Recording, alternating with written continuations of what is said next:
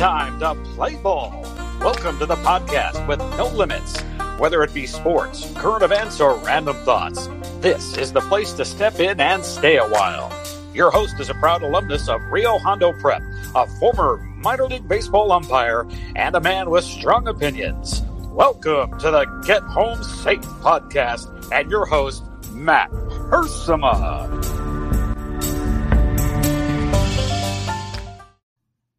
Hey guys, and welcome to another episode of Get Home Safe. It is Monday, March 1st, 2021. Thank you so much for tuning in today or whenever you are listening to our podcast. Greatly appreciate the support. Got a great show ahead for you today. Lots of topics, lots of things to think about, random thoughts as always, and just some news, some sports topics. We're going to bounce around today. We're going to have some fun. It's Monday. It's a new month. Can't believe that. I know I said that last week, how short February seems to be with just 2 less days and all, but here we are, March 1st, ready for some March Madness, a great time of year. Spring training's getting going already, right? And Major League Baseball, the college baseball season has a couple weeks in already. Pretty soon we'll be talking about the NHL playoffs. I mean, I'd say it's a slower time of the year for sports, but it really isn't, at least for not my interests. And as always, there's plenty of topics involving boxing and UFC. That's year round. That's why we love it. So a lot of great things to discuss today.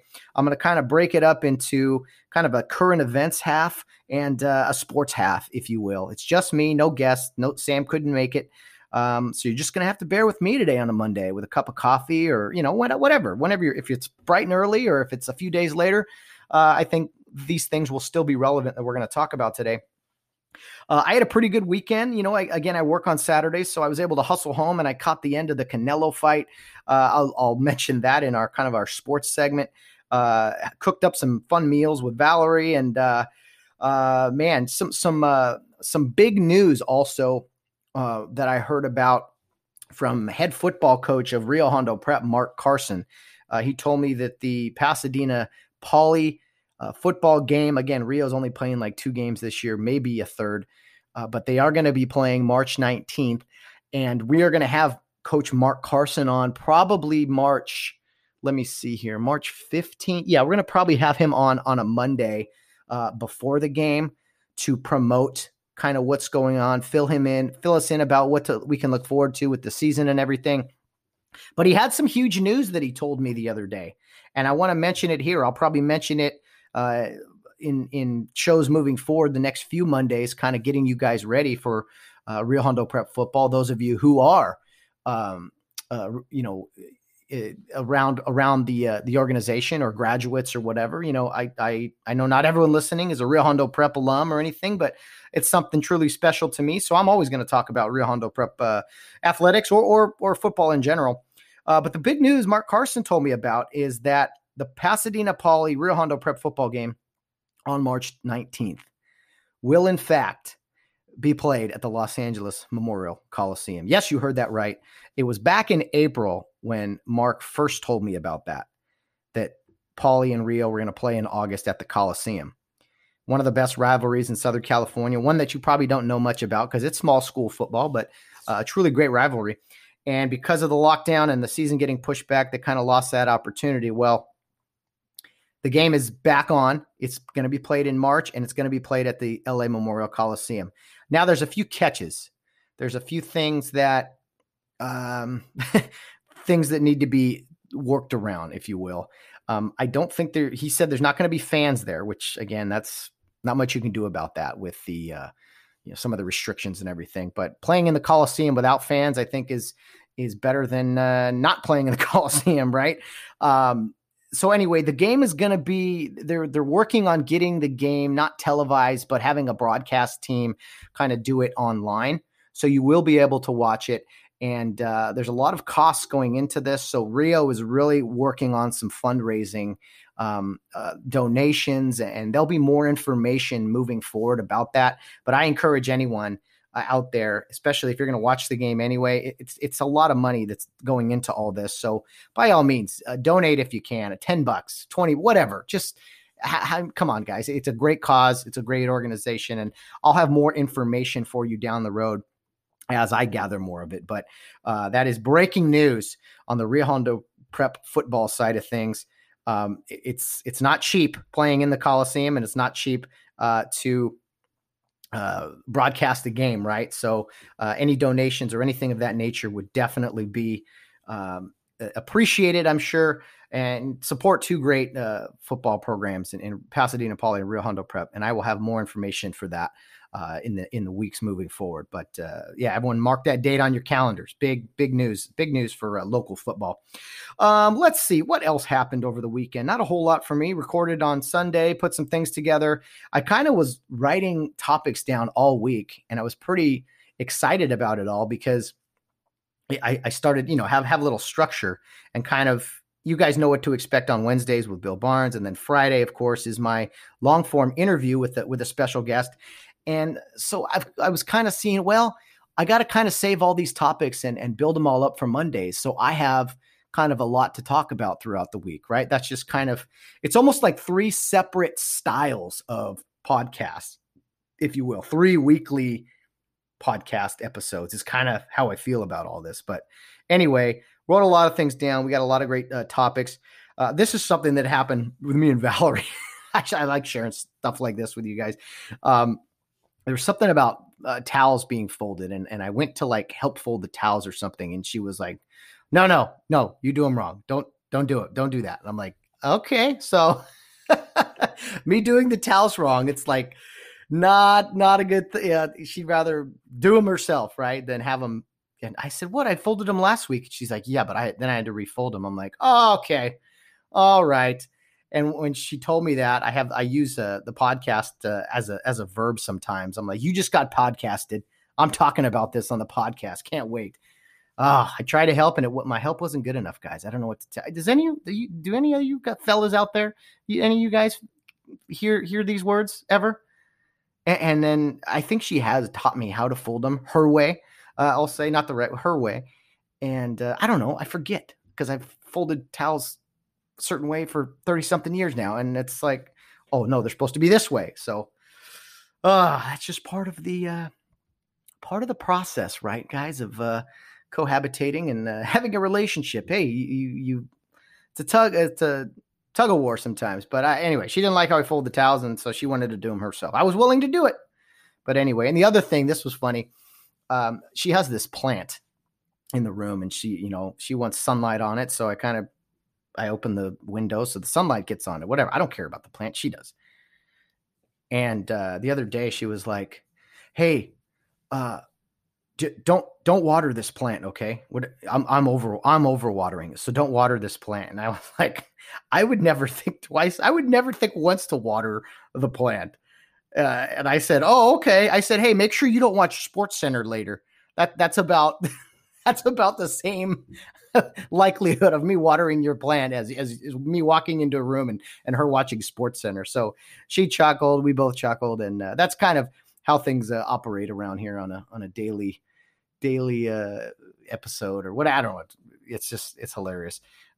She's fun. We joke and jab at each other all the time. And I really appreciate that she's a good sport and she tolerates me too. So some funny stories with Val that you guys will hear more of, I'm sure, as they come up, because there's always something.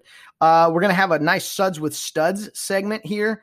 It's about 6 minutes or so where we talk about a hero. And I got to tell you, this is a current hero. I should say his actions were recent. Once you're a hero, you're always a hero, right? And I'm not talking about,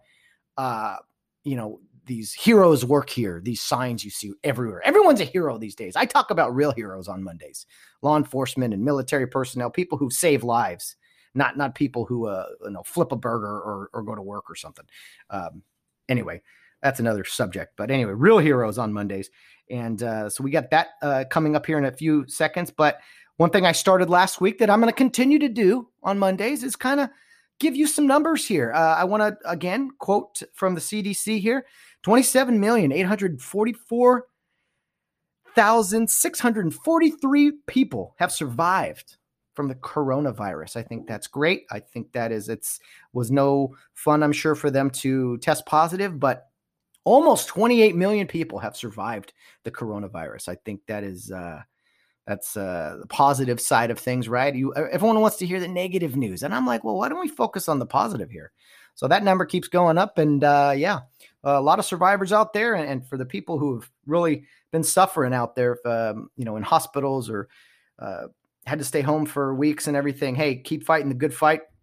You're all in our thoughts and prayers, and let's keep adding to that survival rate and those survivor numbers. So, 27,844,643 people have survived the coronavirus. So anyway, I'm going to step aside for a second. We're going to do I shouldn't say stepping aside because I'm coming back and I'm the only one today doing the episode. So it's going to be me talking about our Suds with Studs segment, but I do take a break, take a pause, get a sip of water here, and then we'll dive into it. So, sorry guys, a lot of coffee today, as you can tell, and I'm a little fired. It's a new month. I mean, come on, who's not happy about all these things? Anyway, all right.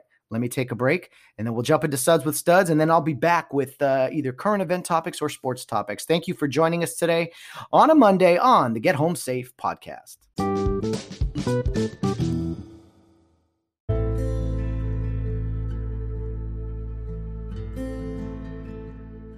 Well, another Monday and another segment of Suds with Studs here on the Get Home Safe podcast. This is something we've been doing a while now. It used to be on Fridays. Now it's on Mondays. But just a few minutes, if you will, of talking about someone that can really inspire us. We talk a lot about Medal of Honor winners, a lot of law enforcement, just really trying our best to honor some people that have done some truly amazing things, some incredible heroic acts. I mean, it goes without saying that these are some amazing people. And we call it Suds with Studs because these are people that I would absolutely love to sit down and have a beer with. And not just by the first round, but every single round. So a lot of our previous honorees or people we've talked about here on this segment are people from the past and people that have passed away either just because of age and, it was a long time ago, or maybe they passed away in their incredibly heroic actions. That's just a lot of the types of people that we've talked about here, again, from military and all kinds of different things.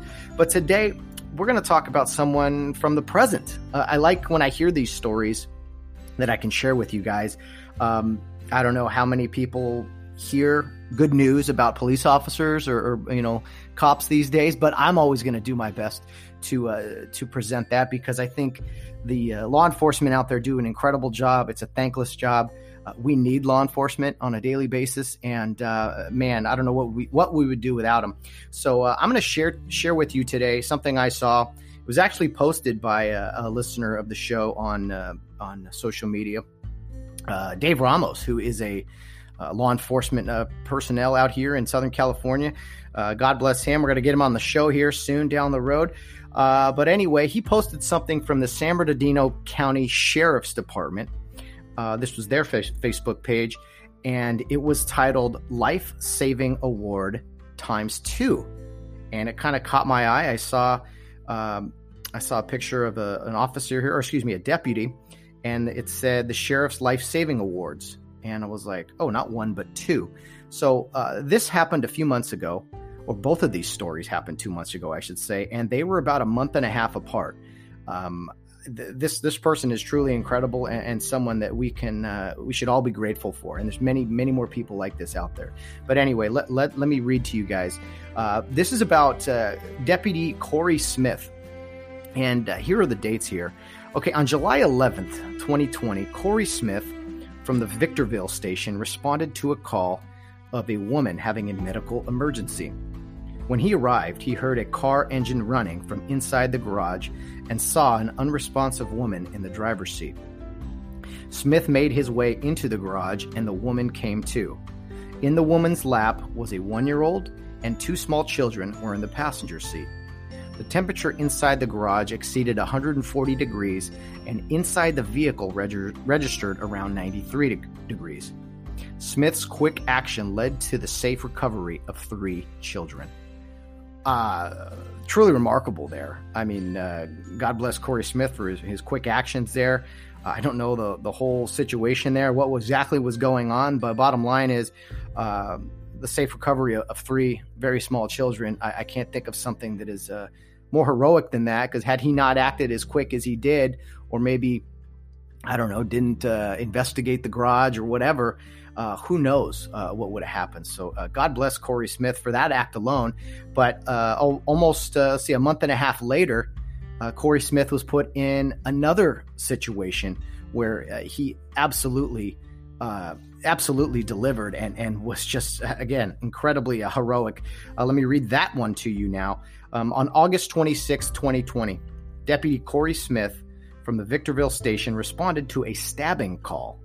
When Smith arrived, he found a 2-year-old lying in a pool of blood and bleeding profusely from multiple stab wounds in his chest and abdomen.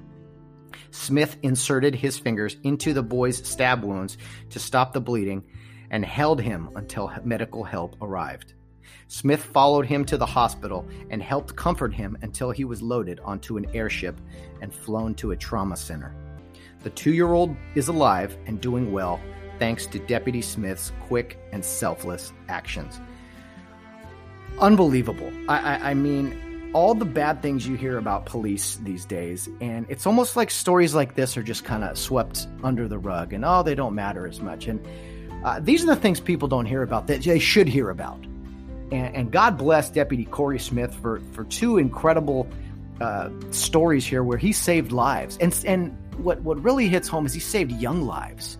These are very young children that he helped. I mean, I hope to God these kids grow up and live long, prosperous lives, because, I mean, that's unbelievable to me that someone shows up and just jumps right in and just acts so quickly. So to Deputy Corey Smith, God bless you.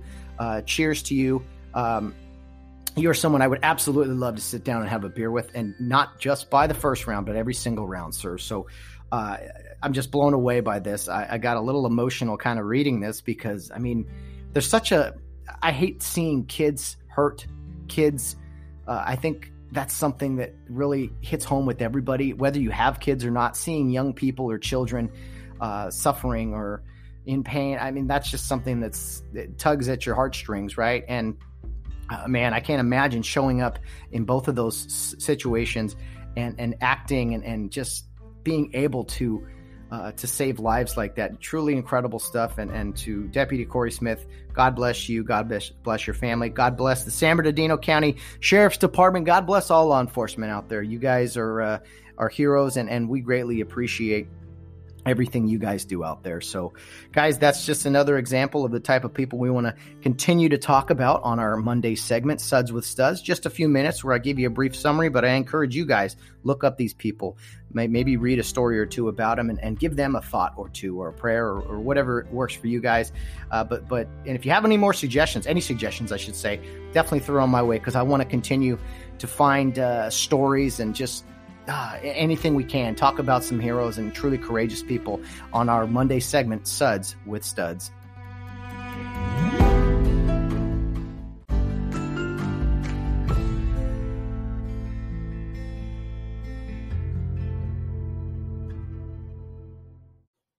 Well, we got some great sports stories to talk about today from a wide variety of sports. And as I mature as a young man, I've seen that I've matured a little bit in my sports viewing. It's not all football or basketball. I've kind of shown interest in a lot of other things. So I'm going to kind of bounce around. And one of the beauties of having my own podcast here is I get to talk about what I want to talk about. I get to talk a little bit of college baseball, maybe some hockey, some golf, some boxing. You know what? It's cool having a place to vent and kind of throw out some subject matter. But again, if you guys have some subjects you want me to discuss, by all means, throw them my way, because it's always fun talking about some unique items as well. So anyway, let's get to some sports stories here on March 1st. On Sunday, in the Waste Management Open out in Phoenix, the golf tournament, that was played, and that's cool and all. Not a huge event by any means, but the storyline there was that a great number of golfers they wore red on Sunday to honor Tiger Woods, who was in an accident this last week here in Los Angeles. I think a lot of people were holding their breath, especially us people in Southern California. It was it was way too familiar, very similar to the feelings of the Kobe Bryant helicopter crash a year ago. So I'm glad that Tiger Woods is going to be okay. It sounds like he's got some pretty severe leg injuries out there that he's going to have surgery and hopefully recover from. I don't know if he's going to golf again, but he's alive. And that is truly a very good thing, remarkable that he survived that pretty rough accident. But it was the golfers on Sunday at the Waste Management Open who were wearing red. Because as you guys know, Tiger wears red on Sundays, and one of the best golfers of our time or ever. And I think Tiger Woods walking onto the green in a red shirt is something a lot of people think of when they think of golf, on Sundays in that final round. And I don't know if you guys saw the Tiger Woods documentary on HBO a couple weeks ago. It was pretty good, pretty well done, and really went inside his personal life too and everything. But as far as Tiger Woods, the golfer, I don't know that there will ever be another person like him, another great. I mean, there's plenty of greats in the sport, but to do the things he has done, to be able to come back and win a Masters a couple of years ago, to all this adversity, and this is one more big adverse moment for him. Big adversity here. Not being able to play golf is probably the last thing on his mind. It's, am I going to be able to walk again and be okay, be normal? But if somehow he is able to come back and play golf again, that would be one of the greatest comeback stories, even bigger than the last one after coming back from all the back injuries and surgeries and everything. So we hope we see Tiger Woods on a golf course again someday, but who knows? But I did think it was pretty awesome that the golfers out there, they all in solidarity, we'll say, wore red to show support for Tiger Woods. I thought that was incredible, very powerful. Just some amazing things like that. I love to see. I think it's truly remarkable. Great respect, and hope Tiger gets better, and we'll see. Time will tell. But again, very classy, I think, is the word for all the golfers out there on Sunday who rocked the red shirt, showing support for Tiger Woods. On Saturday night, one of the best boxers in the world, Canelo Alvarez, got back in the ring in Miami, and it was not really a fight that I think people were worried about or anything. I think anytime you get an opportunity to see the best in the business fight, I think that's what people care about. And Canelo Alvarez went up against Avni I can't even say his name, Yildirim, and a guy from Turkey who actually had a pretty good record. But this was a mismatch altogether from the very beginning. Canelo Alvarez, again, is incredible. He really did dominate. And it was almost like Canelo's a guy where he fights like twice a year, right? He's very highly paid. He's got, 60 fights to his name or whatever. One loss, which was the Floyd Mayweather back in the day, and then 2 draws. I think he's like 57, 1-2. Those numbers could be wrong, but he's fought like 60 times, which is like that's a lot of fights, in my opinion. That's a ton of fights. And he used to fight like twice a year. And now it seems like because of the inactivity the past year or so, it seems like this year, at least, he's going to get in the ring quite a bit. Now he's probably going to have more fights like this where he's clearly hands down the better fighter. I mean,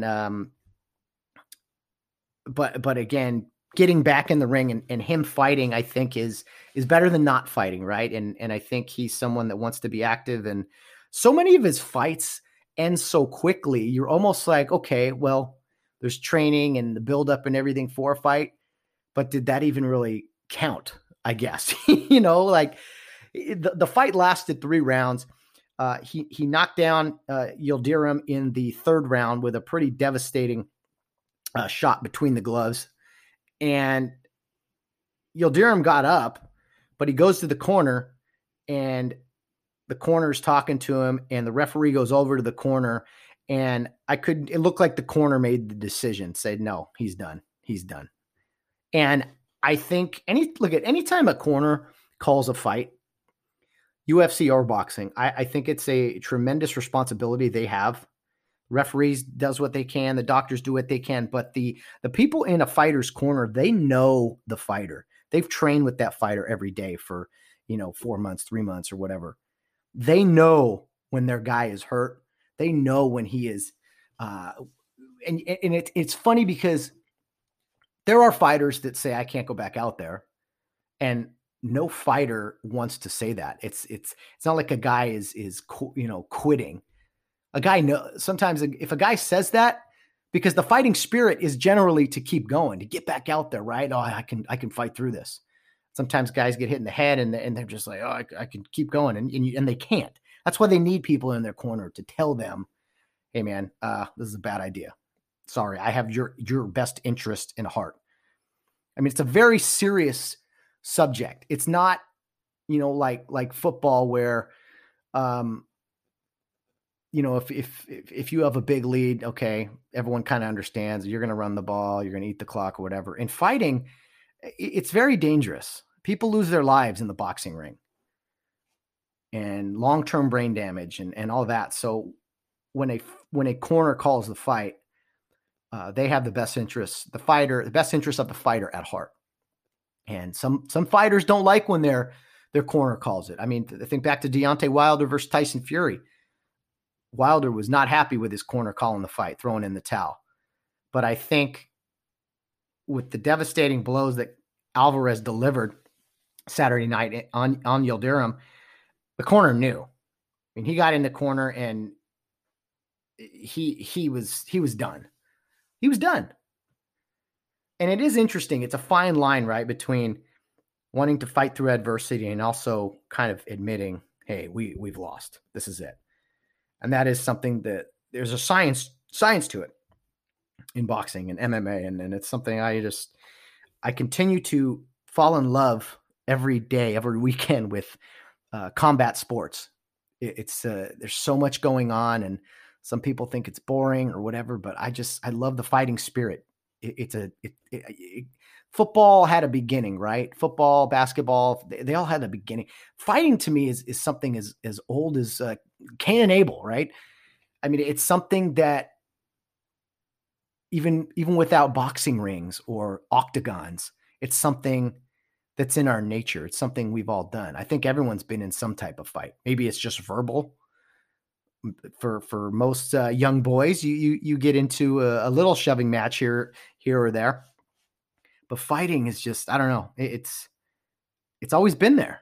It's always been there. And I think I don't think it's barbaric. I think it's a great thing that we have as entertainment, because there's nothing quite like the fighting spirit in somebody and seeing them give all of themselves into a ring where everyone's watching, and it's just them against their opponent. So big win for Canelo Alvarez, kind of not surprising.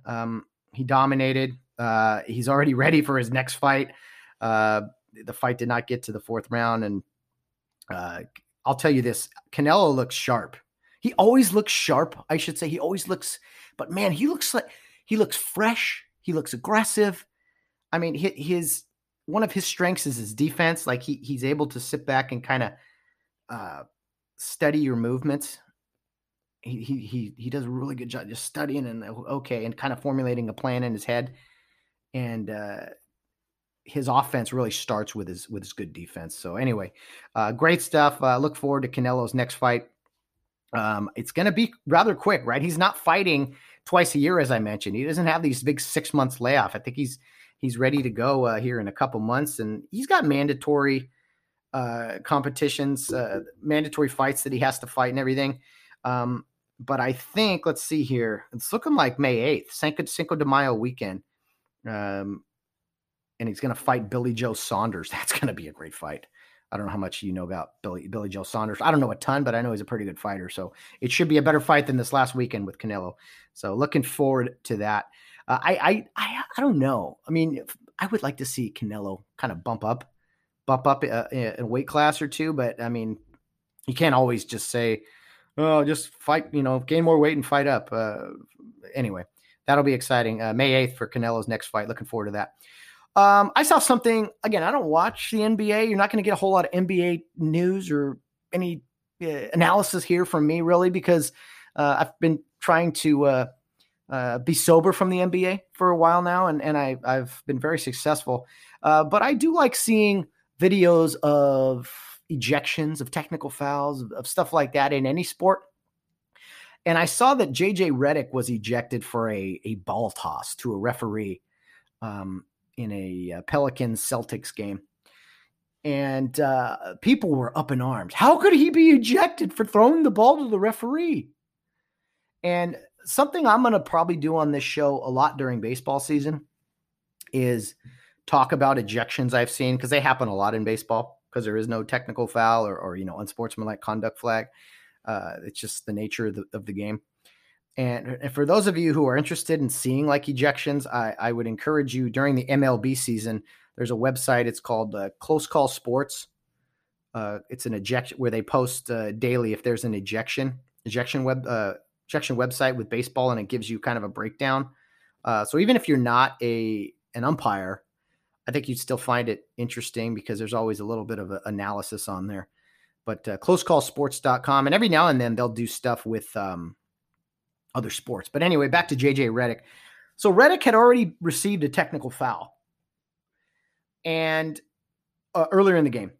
And there's a play. He actually had the ball. He was on offense, and there was a foul called against the defense.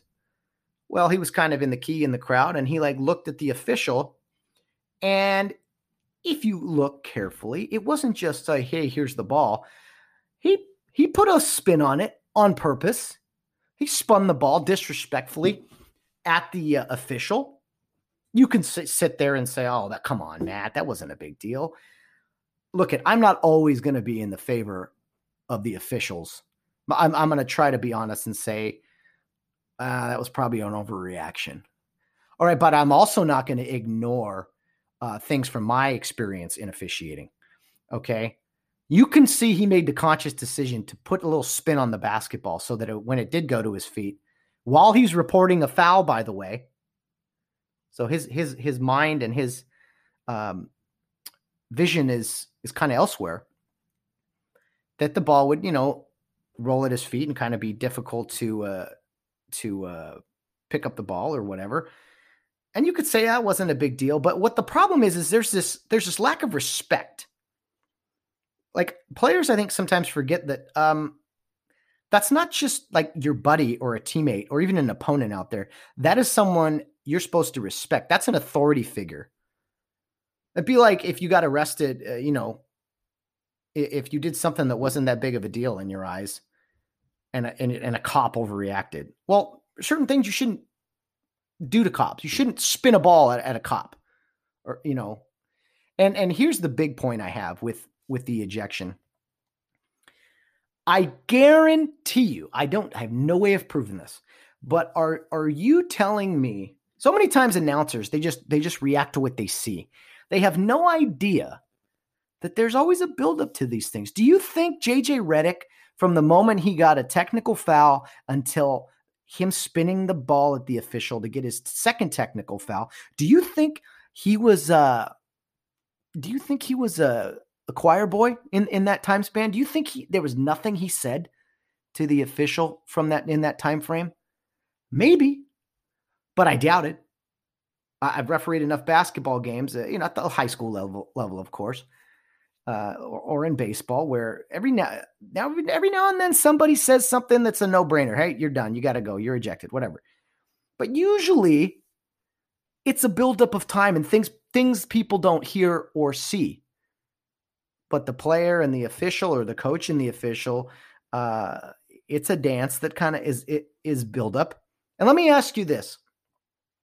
If you know you already had a technical foul, I'm asking you, the audience out there, don't you think you should probably be on your absolute best behavior, leave nothing to chance? Maybe you shouldn't spin the basketball at the official to, I don't know why he did it. Like, shouldn't you be on your best behavior, not leave anything to chance?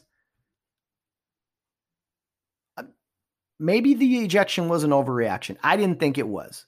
I first saw it, I went, but I got to tell you, I have to imagine that between the technical foul and the second technical foul with the ejection, it was probably a few more things that were said.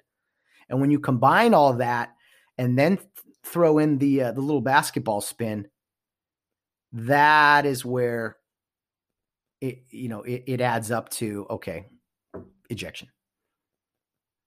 You don't have to agree. I'm just telling you kind of the thought process there. And what do players always, I didn't do anything. Okay. Everyone's innocent. Everyone out there's innocent. It's always officials overreacting. And I'm not going to rule it out that the guy might have overreacted, the official. All right, but I'm also going to be honest here and spell it out for people maybe that don't understand. How could you do that? Well, here's how you could do that. Here's what might have happened. Anyway, I'm going to do a weekly review of ejections if they come up. Sometimes there's weeks where there aren't ejections, but I'll talk about, it's kind of a way for me to stay involved in officiating too. I'm not going to go super in depth, but I will, I will make note of them every week if I can, if things pop up. And as things are getting heated here more in the, and again, I don't watch the NBA, but I will watch clips of ejections and things of that nature. Because I think it's informative. We can learn and, I'll say when an official's wrong too. And again, the official might've been wrong here, but from what I saw, I kind of pieced everything together and I'm thinking, well, it was probably more than just spinning the ball at the guy. And maybe he didn't say something in that moment, but there was probably words said before that. And it was just, all right, sorry, enough patience. You got to go. Okay. So weekly ejections, we're going to do that. Let me see here. Oh, back to boxing. This is something I don't understand. I don't understand why boxing or even MMA, UFC, why they don't have Sunday events. The NFL basically owns a day of the week, right? It's church and the NFL on Sunday. Those are the two things that people probably think of when they think of Sundays. But I can't understand why boxing, especially UFC, okay, but I see boxing like go up against UFC all the time. Like I wish they were on separate days. And maybe it's not a Friday night, but Saturday night, like especially like a big pay-per-view event, aren't more people off on Sundays? Aren't more people probably at home on Sundays than a Saturday night? I would think that the NFL functions so well on Sundays. I don't understand why boxing isn't middle of the day, Sunday afternoon, 1:00 start Pacific West Coast, maybe 4:00 on the East Coast. I think that would be a really good fit. I don't know why they continually are stubborn and want to be on Saturday nights. It's good for me, like get home on Saturday night and, catch the end of a fight, but it's like there's nothing going on Sundays after football season. Why not have a bunch of big events on Sunday afternoons? I think you get a lot more people watching. And the nature of boxing too is there's a lot of pay-per-view stuff, or like it's subscription based. It's not always on, basic cable or whatever. But sometimes it is. And I can't wrap my head around that. I would think Sundays would be great for boxing or UFC for that matter. One of the two, or even both. I don't know. And I wish boxing and UFC would work more together. There seems to be this like constant back and forth, like, no, we're going to do our event during your event. And it's like, sometimes I want to watch both. It's like having college football on a Sunday when there's the NFL going on, or the NFL on a Sunday when college football is going on. They kind of stay out of each other's way, right? They kind of work together. The NFL is king. We know that. But you'll see it sometimes on like Thursday nights when there'll be like some JV college game on next to the NFL game. That's kind of what it's like with boxing and MMA. It's always on at the same time. And I just wish they would spread it out more, because a lot of people that love the NFL also like college football. And likewise, people that love boxing like UFC, or love UFC and like boxing, and you want to watch both. So I don't understand why they don't work more together and kind of spread out the events. I would really like to see that. But again, it's above my pay grade, and what do I know? let's see, another thing I wrote down. I want to talk about the power of we. It hurts my ears all the time when people talk about their favorite sports team, and I've mentioned this before. But when people say we, oh man, yeah, we lost to the Padres. I go, we? You mean we? You're not on the team. I try not. I don't think I have. I try not to. I love my Rams. I don't say, yeah, we lost to the Jets. I'm not on the I've never been on the team. And if it's a college, my exception to this is if you're a college team and you went to school there, you went to that university. Okay, you can say we. I'll give you that. But yeah, it drives me crazy, and people say it all the time. I hear podcasts or my buddies that are like, "Oh yeah, we lost to the Celtics." I'm like, "Who's we? You don't play for the Lakers. You've never worked for the Lakers. If you work in the organization or something, say we." I argued with some friends one time. They're Packer fans, and I said, "We? What do you own the team?" And they were like, "Actually." Yeah, they have a share of the Packer franchise or whatever, which you can do, or I don't know the terminology or the technicality of it, but Packers are owned by like the city of Green Bay or its fans, right? So they have a piece of it. I was like, okay, fine, you can say we then. That drives me crazy. And people say it all the time. Oh yeah, we need our bullpen. Our bullpen. What do you mean your bullpen? You're not paying any salaries or any of that. And the people I argue with, they think I'm nuts. Like, you should, anyway. Let's see here. I talked about the ejections, the ball toss, second week of college baseball, and some great some great games already, some long games here in Southern California. They love to play slow baseball, man. I don't know what to tell you. Let's see. I do want to run through real quick, just so you guys know, and I don't know who's interested in college baseball or not, but hey, I'm gonna throw it out there a little bit. I thought I'd mention the top 25, and what's interesting about college baseball is it is a sport that is incredibly like regionally. I mean, it's huge in the South, much like football, I guess, right? It's just, you look at the teams in the top 25 and they're like all from the same region. They're like all SEC or ACC, a couple Big 12s in there. And then sprinkled in all that is like a few West Coast teams. Used to be a lot of West Coast teams, but now, and there's an East Coast bias, make no mistake about it. But it's really rough in baseball, and West Coast baseball, especially California baseball, used to be just the cream of the crop. And I don't think it is anymore. So many California kids are going to the SEC, where there's just better facilities. People actually show up at games. You go to an SEC game at, I don't know, Mississippi State, and there's 10, 15,000 people there. Whereas if you play at UCLA, there's like 600. So anyway, real quick rundown of the top 25, and you'll see what I mean here in a second. But 25 through 20, Duke, Florida State, West Virginia, East Carolina, and Auburn. That is 25, 24, 23, 22, 21, respectively. The number 20th team in the country, Oklahoma State, followed by Texas, Tennessee, South Carolina, Wake Forest. You kind of understand what I'm talking about here, like down in the Carolinas and SEC country, a few Texas teams here and there, Texas, Oklahomas. Let's see. Followed by that, I said Wake Forest, Georgia Tech, TCU, North Carolina State, Virginia, LSU, always in the top 10, it seems, one of the best baseball programs out there, followed by Texas Tech. And then we get to back-to-back California teams. And it's crazy, whereas, I don't know, 10, 15 years ago, it always felt like, well, maybe longer than that, 20 years ago, Cal State Fullerton, USC, those were teams that were kind of the staples of California baseball, right? And Stanford, those teams were always in the mix. And now they're kind of nowhere to be found. And there's kind of a new regime, really, in California. But anyway, UC Santa Barbara and UCLA have kind of become the more consistent baseball programs in California, Southern California anyway. And not the greatest of facilities, but hey, good productive programs, two very good coaches, and they seem to kind of be the standard now for baseball in California. As a Cal State Fullerton alum, it pains me to say that, but I think those schools just put a little bit more into it. They recruit well, and they've consistently been kind of in the top 20 there in college baseball. UC Irvine for a time was really, a pretty good standard itself.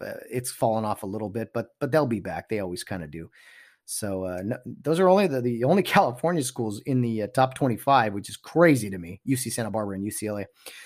You follow that up with a couple of Florida schools, University of Florida and then Miami. Let's see, at 6 and 7. And then their top 5 is Mississippi State, Louisville, Vanderbilt, Arkansas, and Ole Miss. So two schools, the two big schools in Mississippi in the top 5 there. So that rivalry is definitely got to be a little more intense than usual with, two top 5 teams, if you will. But that's kind of college baseball, man, in a nutshell. And it's crazy to me that there's not more West Coast teams. There's no Arizona States. There's nothing like that out here anymore. And I don't know. I feel like West Coast baseball has kind of slid off the map a little bit. But hey, that's just me. Okay, finally, I'm going to look at the NHL standings briefly. As I told you guys early on, the NHL is doing this different kind of season where it's like a simulated bubble by division. You're only playing divisional games, right? There's 4 divisions, the Honda West, the Discover Central, the Mass Mutual East, and the Scotia North. So they had to have these like sponsorships for their divisions, which is funny to me. But in the West Division, and it's 8 teams in each division, and the top 4 teams in each division are going to make the playoffs. But like I said, they're all regionally based. The North Division is all Canada teams, so they don't have to cross the border. The East teams, that kind of speaks for itself, and of course the Central and the West. But as a some Western Division interests out there for you LA Kings fans or Anaheim Duck fans, the Kings and the Ducks are on the outside looking in. As a matter of fact, the other California team is as well, San Jose. But the top 4 teams in the West Division are the Las Vegas Knights, the Minnesota Wild, the St. Louis Blues, and the Colorado Avalanche. The LA Kings are only 1 point behind the Avalanche, so maybe they can sneak in the playoffs after more games are played. Don't look now, but hockey's already 20 games in to their very short season, so or not very short, but shorter season, so almost to the halfway point. And I'm sure people are getting tired of playing each other because they are doing those quick 2-game series. But the Kings in fifth place and the Ducks in 7th place of an 8-team division. So they got to sneak into that fourth place to get a playoff.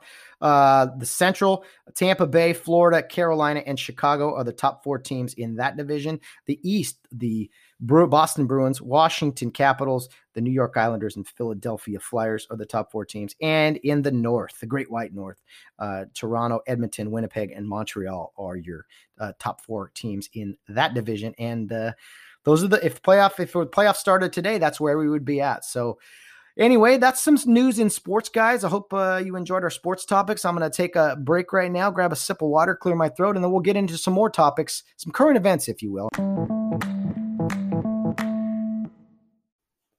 Well, last week I asked a question. I kind of was curious as to why it seems people that kind of lean a little more left are a little more, concerned, we'll say, about the coronavirus than people who lean right a little bit. It was just an observation. I'm not saying, one side is right or wrong or whatever. I mean, you guys kind of know where I stand politically, and I don't know, in general, I'm careful, but I'm not like super as worried, and I want things open up kind of, as you guys have heard me say anyway. But I received a message from someone that they want to remain anonymous, and I totally respect that. So anyone who wants to write in the show, guys, feel free to. And if someone wants to be anonymous, by all means, I don't ever. I will always respect people wanting to remain anonymous, because we do live in this crazy world where people overreact to everything that somebody says. But anyway, this was in response, and I'll kind of paraphrase it from Anonymous. But they said, we really are in this facts over feelings world where some people don't see that the poverty caused by shutdowns will cause way more death than the virus. Now, some would say, well, there's been 500,000 people who've died. Yes, there has. But it's almost like the poverty and people losing their jobs and not being able to work. Like, some people don't even care about that. And it is sad that here in California, where things are very expensive, if you can't work, I mean, you could be very poor very fast. And so I do think that some people maybe who lean right see that you can't just go into poverty. You can't just be super poor.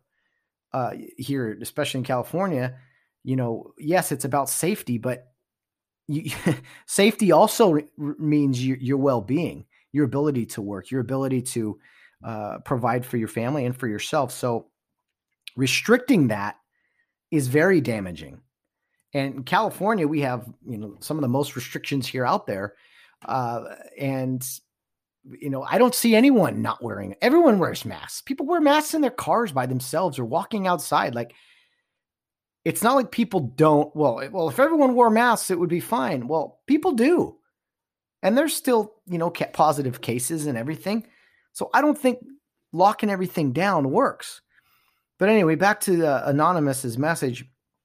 I think some people value liberty more than others.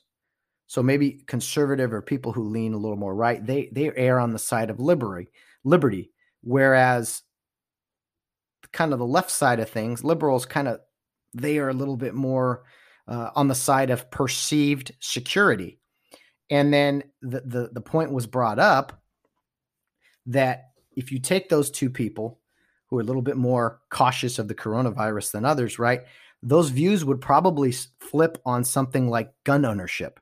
For example, people that say you shouldn't be traveling. That's crazy. But if you were to tell them that you own a gun, if you're scared, hey, you should have a gun for safety. They don't see that as something that would be safety. So I don't know what I'm trying to say here, but that was just kind of the message there, was that it's interesting what some people are more paranoid about. There's plenty of people out there who believe that if you have a gun, if you're a gun owner, you're just someone who's paranoid. Whereas if you travel in today's world, there's people that think you're paranoid, for doing that, or that are paranoid for that. What? How could you travel? Anyway, there's paranoia over the virus. There's paranoia over gun ownership. It's probably, one is in the name of safety, right? Shut everything down in the name of safety. Okay. Whereas if you told someone, well, I have a gun or multiple guns for safety, they would think you're crazy. It's just interesting. It's a good point, and I appreciate the message from the person that wrote it in. And I'm sure we'll maybe have some more talk or conversation off the air sometime as well. But anyway, so I thought that was very interesting, and thank you for the communication. I saw something the other day that really depressed me. I shook my head. I couldn't believe it. I was actually out in, I want to say East LA, East Los Angeles. And I was driving, headed into work. I had already dropped someone off, and I was kind of heading into the office. And I saw this funeral home. And outside of the funeral home, I saw this like an easy up, not even a tent, just an easy up. And I was like, and then there were some speakers, and I'm thinking, what is that? And I looked, and it was a couple rows of chairs. And it was a funeral going on, an outdoor funeral outside of a funeral home. Now I know funerals are outside a lot of times, graveside, right? But this was at a funeral home. And I don't know, I'm assuming they weren't allowed to have the funeral inside, and that's why they were under a canopy. But it just depressed me. Like, I was like, these poor people, it was a parking lot. These poor people have to say bye to somebody in a parking lot. Goodbye to their loved one. I mean, I know some people weren't even able to have funerals, and it was a small gathering, but still, it's like, people see that and they're like, well, these are just things we got to do for safety. No, That is so depressing. No one should have to bury a loved one in a parking lot. I know they're not being buried in the parking lot, but they're saying their goodbyes. You shouldn't have to have a funeral in a parking lot. Shame on you, California. Shame on you. That is unacceptable. It broke my heart, and I saw it. I just shook my head, and I actually started yelling in my car. I was like, what are we doing? Well, Matt, it's about safety. And I said, stop it. Just stop. I thought about this the other day too. I'll mention this because it's in front of me here. You guys see these commercials where there's like in the fine print at the bottom, this commercial was filmed safely because people aren't wearing masks in the commercial. It says this commercial was filmed safely. Please wear a mask in our stores. Oh, thank God you wrote that in the commercial. Thank God. I don't know. I would have not slept well that night knowing that you filmed the commercial without masks on or that you weren't COVID tested in a commercial with two people in it. I think it was a cell phone commercial, but just look, there's plenty of them out. Oh, this commercial was filmed safely. Thank you so much for telling me. I was so worried and paranoid. Oh my goodness. It's just unbelievable. The virtue signaling we do in this country is at an all-time high. It baffles me. Things that we think are necessary that need to be said. The warning labels and all that. It's unbelievable. I won't even get Disney Plus. I've heard they got all kinds of warning labels on their shows now about things from the past. And I'm just like, there's so many words I want to say. How soft our society is. It's unbelievable. Anyway, you guys have heard the term progressive. Oh, I'm a progressive. Right. It sounds way more fancy than I'm a liberal person, or in some cases, I'm like a big time leftist. Progressive. It's a fancy word. I would say that some of the damage that progressives are doing in this country, I think I'm going to start calling them regressives, because we're not making progress. We are regressing as a society, and it's starting to really show. There are no progressives, only regressives. That was just something I randomly thought about, and I'm not calling out all you people who identify as liberal or left or regret. I have some very good friends who are in that category, I would say. All right, but this title of a progressive, there's no progress being made. It's fake. It's all fake progress. It's like changing. There's all this talk all the time about changing rules in sports. Move back 3-point line. Don't have kickoffs. There's all these rule changes. Some rule changes are needed. Some are not. And I think, like, for instance, we're in like this lowering the bar, lowering the standards lifestyle.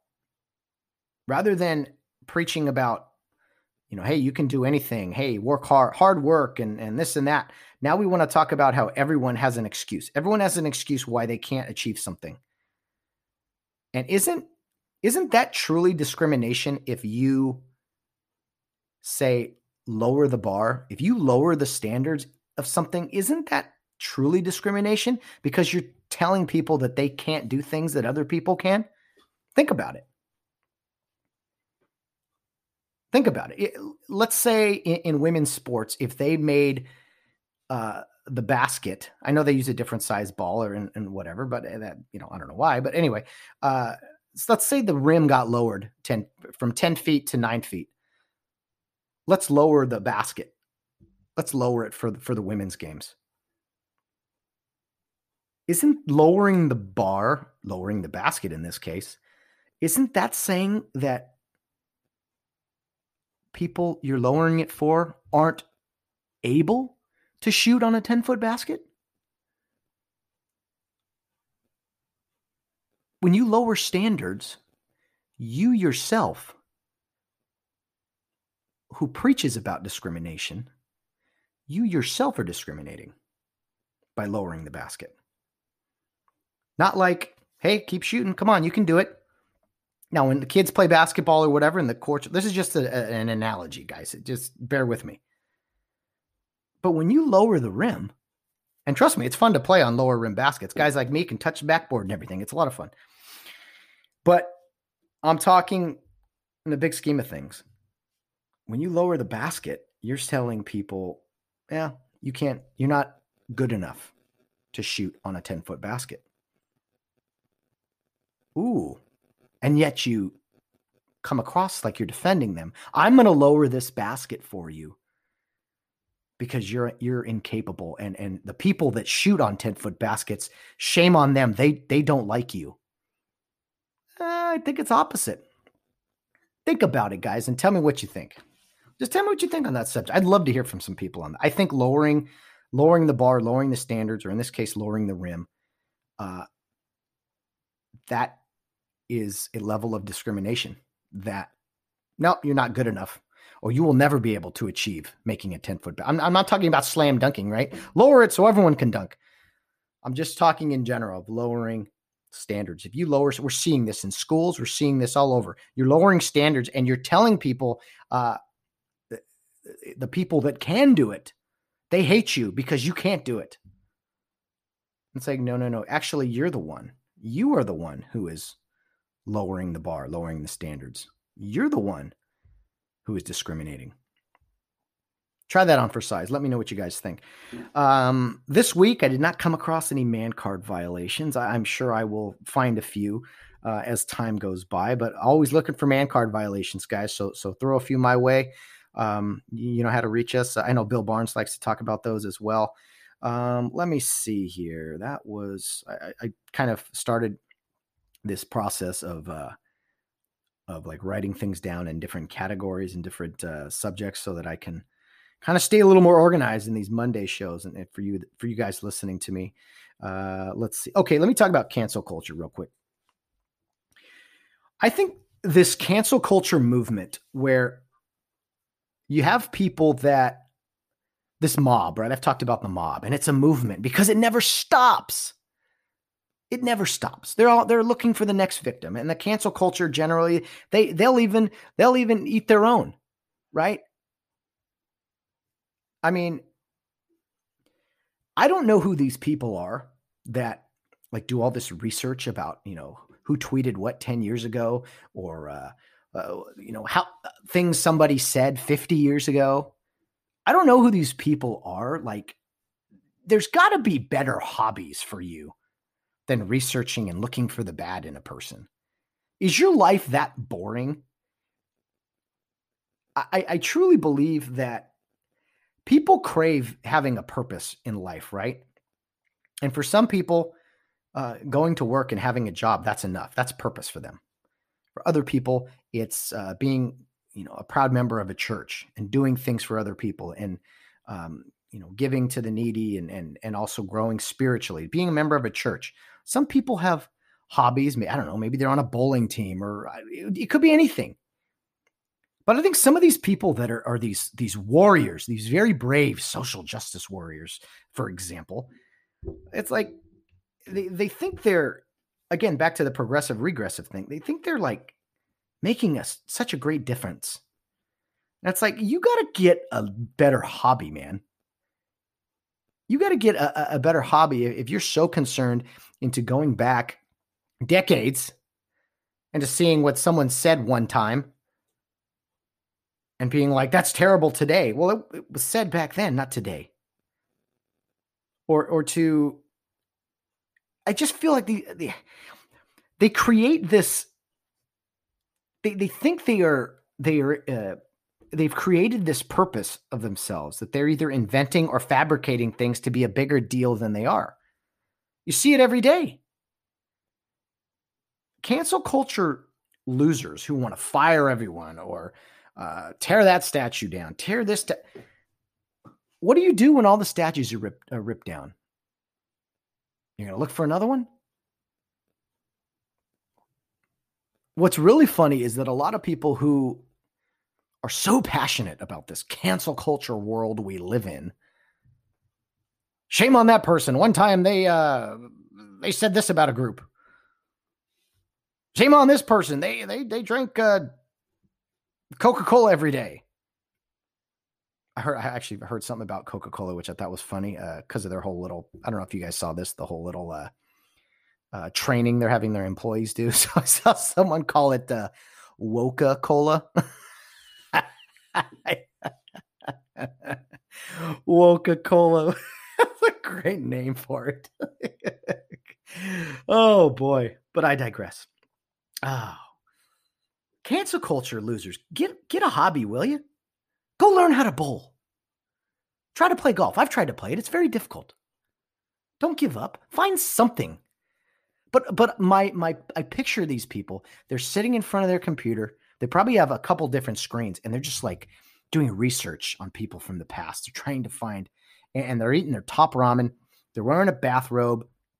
They have on the TV. They probably have CNN and let's see. You probably have I don't know, some type of hippie rock or something. I don't even know. They got something else going on in the background. They're eating top ramen and drinking I don't know. I won't drink water because water you can't drink water. You drink water, you're taking water from the earth. I don't know.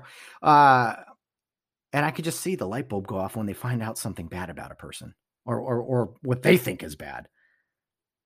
It's just like, but these are people who've never been on a sports team. I could tell you that, or in a band or whatever. Like, come on, guys. People without a church, a good career, a team or a group or something. That's their whole life. Looking for slip-ups of people and then throwing a huge, making a big scene or fabricating things to be bigger deals than they are. It's getting out of hand. And when I start to get more and more specific examples, I'm going to definitely throw them out there for you guys because I'm losing my mind over some of this stuff. Thank God I have this microphone to vent into, but I also have to be careful what I say because not that anyone out there listening to this is going to be like, well, Matt, you're a hateful person or whatever. It's like, what? Anyway, let me tell you about a few thoughts I have for future shows and let me know your guys' feedback. I have some thoughts here about some future shows. I was talking to my brother about this too. I like top 10 lists. I like to go top 15 lists because 15 was my favorite number and still is. And I don't know, it's like you get a little bit of bonus, right? Other than just 10, you get a few more. So anyway, I wrote down a few and I'll share them with you guys on another show because we're going to wrap it up here in a minute. But my top 15 sports moments, not me individually, but things I've seen, like things I've witnessed.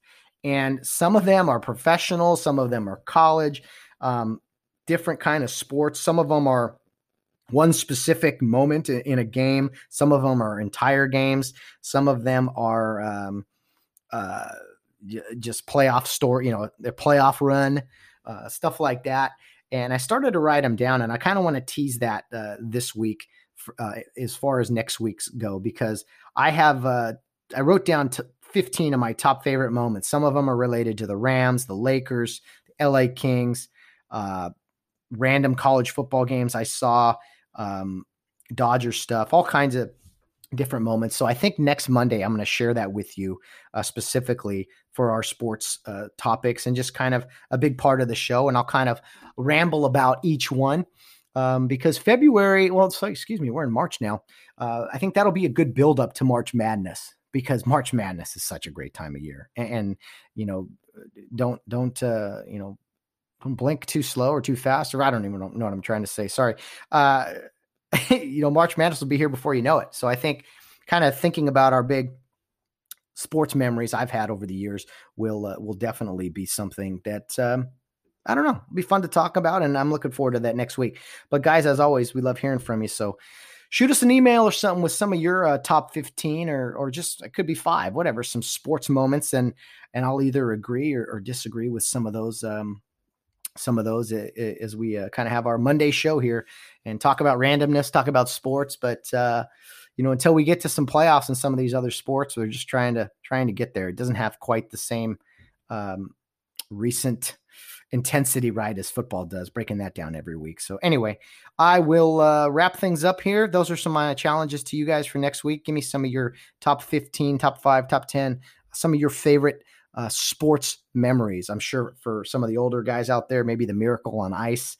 I never got to see that, so I didn't include that in my list.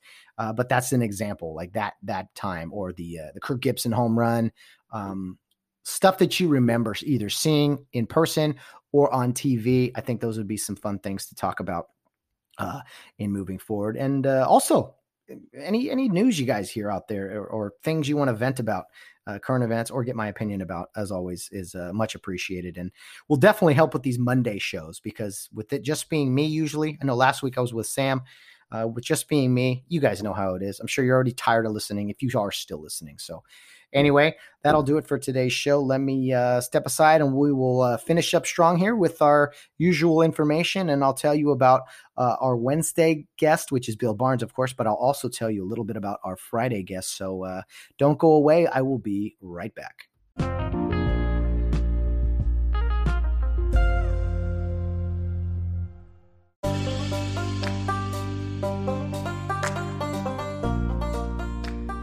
Well, a lot of fun as always, chatting with you guys today, just giving my thoughts on some sports opinions and some other current events topics, if you will. But I always need help, guys. I always need help talking about a few different things, especially on Mondays, as I'm sure you guys know after listening to today in the past few weeks. So send some ideas my way. I really want to do this top 15, top 10 sports memories list here probably next week. So if you guys have a few, throw them at me. I'd like to hear from you guys. I really would. Try to make this show a lot more listener friendly if we can just get people to send off an email or two. But anyway, on Wednesday, guys, we're going to be joined by Bill Barnes, of course. He's back in the United States after a fun vacation down in Mexico. So I'm sure he will be ready to go, have plenty of stories to tell us about his travel from another country into the U.S. And I'm sure there'll be plenty of things to discuss. If you have any questions for him, I'm probably going to record with him no later than Tuesday morning, so be sure to get those in a timely manner. Let's see what else. All right, Friday. Let me tell you about Friday. I want you guys to know who our big guest is on Friday. A couple weeks ago, I recorded with Mike Murphy and talked a lot about Rio Hondo Prep football, specifically the 1977 championship game against Montclair Prep, the triple overtime thriller. At the end of that episode, he told me that I had to get Craig Klingman on the show, who's a great storyteller. Well, I did in fact do that. I was able to sit down and record with Craig Klingman, who was on that football team back in 77, and just a great guy. I don't know him too well. I've come across him a little bit here in officiating. He's a sports official, or has done it for a short time. He's a school teacher. He's going to talk about his days at Rio. He'll talk about his kids, his grandkids, and what it's like being a teacher. And also just some of the memories from Rio Hondo Prep back in the day. So for our Rio Hondo Prep listeners out there, I think you'll greatly enjoy this on Friday, as it was a blast talking with him. I wish we could have talked longer.